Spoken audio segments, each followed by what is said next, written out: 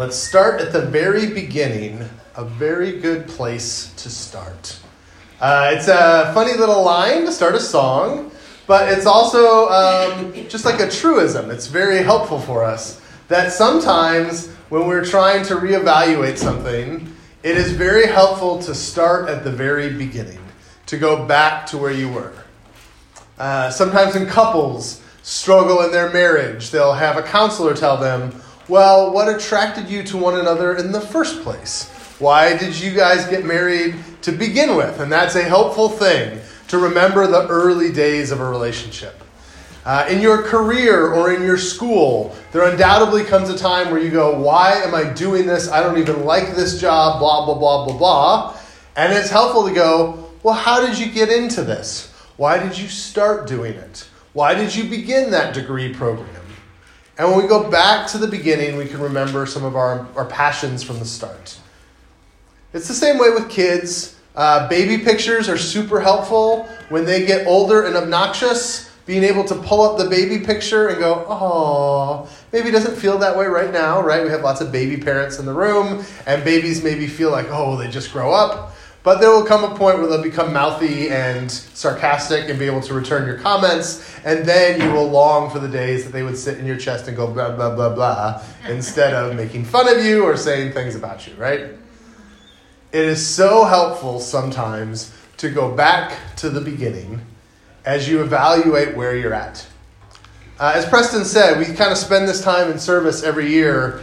We do this annual meeting and we talk about where we want to go. We talk about vision. Some of this is because we want to be somewhat democratic in our structures. We want to have opportunities for you guys to give feedback to the leadership team and for the leadership team to address you directly. But some of it is just, it's just helpful to start out a new year with kind of a clean slate.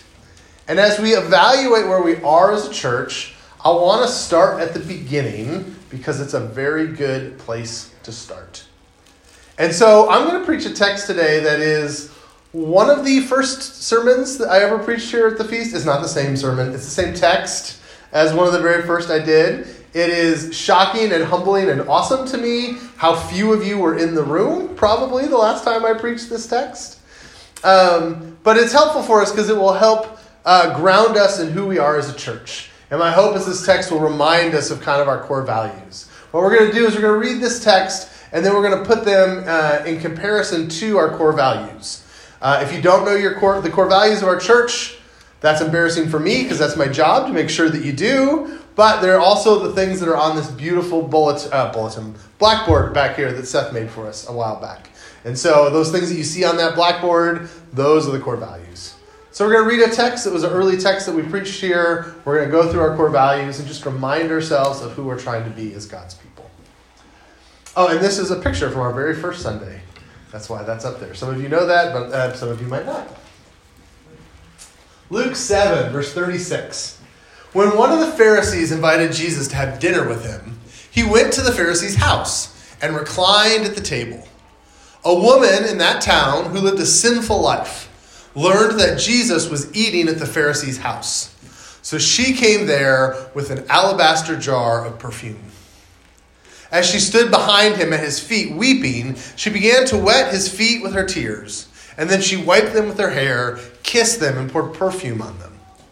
When the Pharisee who had invited him saw this, he said to himself, if this man were a prophet, he would know who's touching him and what kind of woman she is, that she is a sinner. Jesus answered him, Simon, I have something to tell you. Tell me, teacher, he said. 2 people owed money to a certain moneylender. One owed him 500 denarii and the other 50. Neither of them had the money to pay him back, so he forgave the debts of both. Which of them will love him more? Simon replied, I suppose the one who had the bigger debt forgiven. You've judged correctly, Jesus said. Then he turned towards the woman and said to Simon, do you see this woman? I came into your house. You did not give me any water for my feet, but she wet my feet with her tears and wiped them with her hair. You did not give me a kiss, but this woman from the time I entered has not stopped kissing my feet. You did not put oil on my head, but she's poured perfume on my feet. Therefore I tell you, her many sins have been forgiven, as her great love has shown. But whoever has been forgiven little loves little." Then Jesus said to her, "Your sins are forgiven." The other guests began to say among themselves, "Who is this who even forgives sins?" And Jesus said to the woman, "Your faith has saved you. Go in peace." This is one of many stories in the Gospel of Luke where we see Jesus at table fellowship, right? This is one of the core metaphors that we have at the feast, is the idea that Jesus has an open table to everyone and that Jesus will sit and eat with anyone. And Luke gives us a series of these stories throughout his gospel, where Jesus is constantly showing up to parties and eating. We even hear that Jesus is criticized as being a drunk and a glutton because all he ever does is sit around and drink and eat food with people, because that's just the way Jesus is. And so at the core of Jesus' ministry in Luke is this open table. And that's very important for Luke, because that open table is the space in which he invites new people, which is important for Luke's theology of how women are invited into the kingdom of God in a radically new way, and how Gentiles are welcome into the kingdom of God, and lepers and sick people and the poor and shepherds. And just Luke constantly is throwing at us outcast people, people who are not good enough for society, who are welcome to the table of the Lord.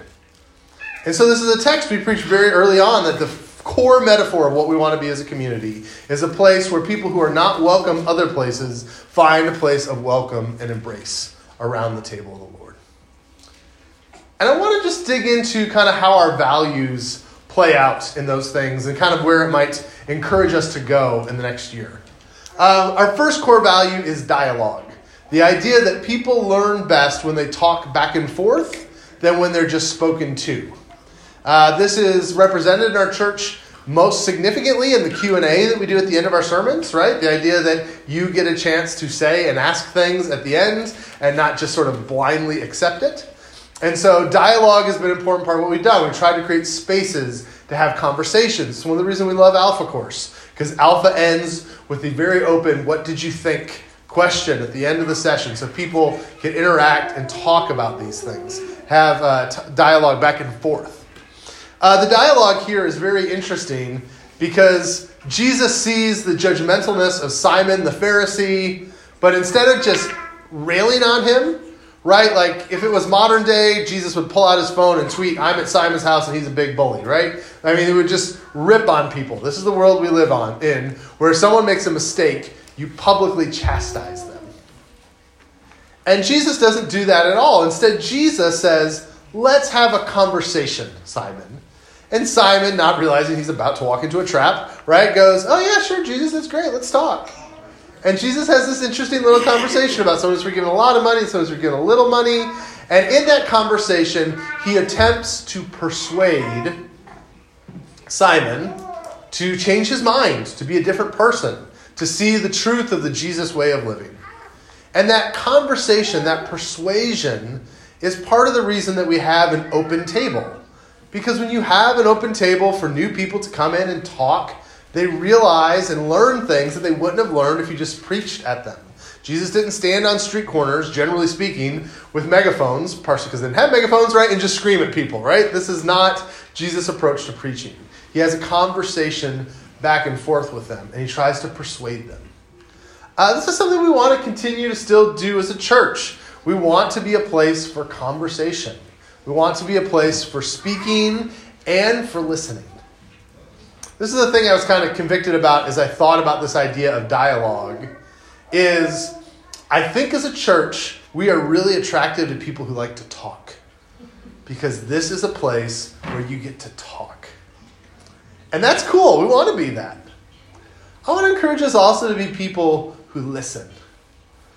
Sometimes I get the sense when we're engaged in some conversation or the other, whether it's here or in a feast group or whatever, sometimes I can tell people have a narrative that's going in their brain that is going strong.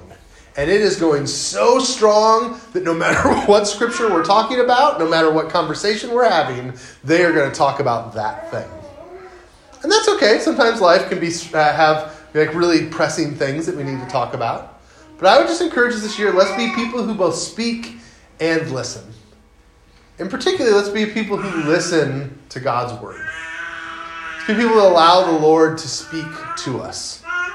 I think sometimes we're a little guilty of coming to Sunday morning wanting a particular thing so bad that if God tries to tell us anything else, we go, oh, shut up, that's not what I want to talk about. And I would just encourage us to be people who listen, people that hear the word of the Lord. And it may be that the sermon that morning or the passage that morning or the Bible study topic is not what you wanted to hear, but God wants to actually tug on your ear and take you somewhere new, but that requires listening. We're not going to change anything as far as providing places for you to speak and share. I just want to encourage us to be people who has a back and forth. That we hear from God and we go, well, okay, God, but what about this? And then we listen again, and then we push back again, and we listen again. That conversation allows us to grow and allows God to work in our lives. The second core value we have is family. And if you guys have been around here for any period of time, you will know that this is the one I didn't like. Right? We sat down, Fran and I did a strategy session together as we were starting to plant this church. These values come from Fran and I, and at that point, some of you who were part of our community already. And we're trying to figure out what we wanted to be. And Fran said, well, we have to be family. And I was like, ugh. It just seemed like such a, I don't know, such a frou-frou. Oh, we're going to be family. I don't know. And then there was this idea that I really didn't want people to feel like, oh, you can only come to our church if you have kids. It kind of has turned into that lately, but it's really not what we want to be, right? We want to be a place where everybody is welcome. And if you don't have kids and you're not married, that you're welcome here too. And I was like, so what does that family thing mean? And Fran said, no, it needs to be a place where no matter how lonely you feel you feel like you have a family here. And I said, okay, dear, I acquiesce. I will do as you say. And what's there is, in this passage, is this sentence by Jesus, this incredible question. Simon, do you see her? It's very fascinating the way Luke tells the story. Luke, as the narrator, is setting you up.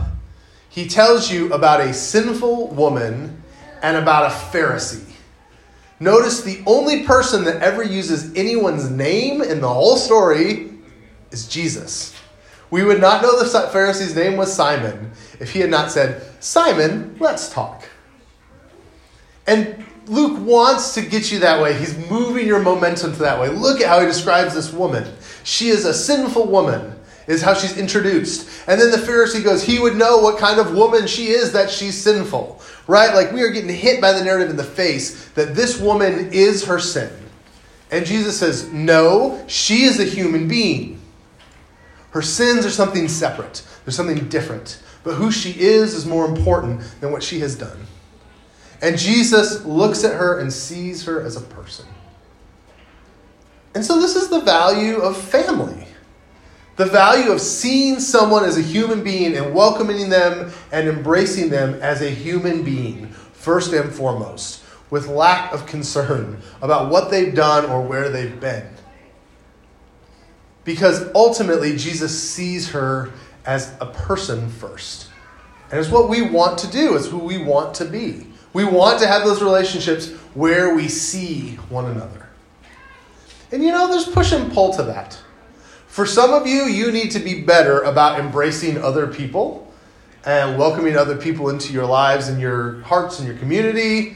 Some of you need to be better about being welcomed by the community. There are some of us who really like to hold on pretty tight to our stuff, and we don't like to share it.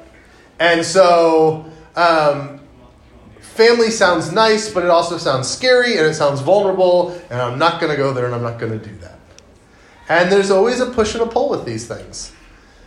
People can only say, you are welcome here so many times before they're just, they're going to assume that you're just not interested, right? And so we want to constantly work on this as a community. How do we welcome in people, but also how do we take responsibility? It is one thing to knock at someone else's door. It is another thing to open your own. And some of us need help with one, and some of us need help with the other. But if we trust one another and engage in that kind of community, we can find family that really will hold us up and support us so that we can be seen, not for our issues or our problems or, the person that looks like this or the person that has this job, but as human beings. as a person. And that's the promise of family that God offers. Our next value is generosity. Obviously, this woman is a great example of what it means to be generous. She has outdone Simon at every turn. Just as a reminder, if you've not been through the story before, when Jesus says, hey, you didn't give me any water, you didn't greet me with a kiss, you didn't put oil on my head, these sound a little diva-ish for our society, right? Usually when you have house guests, you probably don't provide water for their feet or anoint their head with oil or kiss them. But this is something that wouldn't have been that uncommon in the ancient world. In fact, when you're walking around with sandal feet all the time, having water available for your guests to wash off their feet is just the basics. Okay? What Jesus is saying is, Simon, you have fallen down at the very basic core of hospitality. You're a terrible host. Because you're selfish and you're stingy is kind of the subtext of what Jesus is saying. He says, but this woman, she's going crazy. She's doing your job for you. In your house, she is making me feel welcome. Because she is so overwhelmingly generous. We said that we want to be a church that gave deeply of our money and our time and our energy. And I know as I start to talk about these things, people hear me saying, we've got to talk about attendance and giving. And we do have to talk about attendance and giving. But it's not just that. I want to encourage you to be people of passion. This woman had no problem giving her perfume and her tears and her hair because she was so overcome with emotion that Jesus had welcomed her in. And that's the thing that worries me most when we talk about how generous are we being with our time and our energy and all those kinds of things. Is there passion there? Are there people who have been so touched by the Lord that they just want to give back to God for what he's done in their life? And so when we talk about the generosity thing, it's an important heart thing. Is my heart so overcome with emotion and passion for what God has done for me that I live it out every day? And that's really part of what that generosity question is. Our last one is the one I think that I picked, and Fran was like, oh, okay, whatever. Because it's the most confusing. It's called, we say it's about trajectory. I have here some old nautical instruments that would help you chart a course in the ocean. What is your trajectory in life? Where are you headed? For us, this is the life change piece. See, what's really interesting is the text is very clear for us that Simon is a Pharisee, which means he's a religious person, he's well-studied, he keeps the rules, he is a pretty righteous guy, so to speak. And this woman is described very early on as a sinful woman. And if we're just kind of like measuring who's ahead and behind in the race, if that's what life is about, then this Pharisee is ahead of this woman. But that is not what Jesus looks at. Jesus looks at trajectory. Jesus looks at what direction they're headed towards. And this woman is headed towards greater, softer heart, a willingness to do God's work. She is being shaped towards who Jesus wants her to be. And this Pharisee is on a trajectory straight to hell with his self-righteous indignation. And this story is a story that it's not about how good or bad you are. It's whether you're running to Jesus or you're running away from Jesus. It's a woman who's running towards him and a man who's running away from her. And we really believe that life change is important. This is really a weird balance, okay, as a church. We want to be super welcoming, right? But I also do not want this church to be a place where you can be comfortable coasting. If you've not grown or changed in a while, that's not good.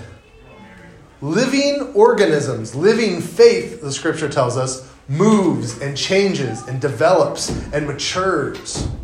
And so I want to encourage you to consider, how am I maturing? We'll talk about this in a few minutes, but I want to challenge all of you to do something new this year.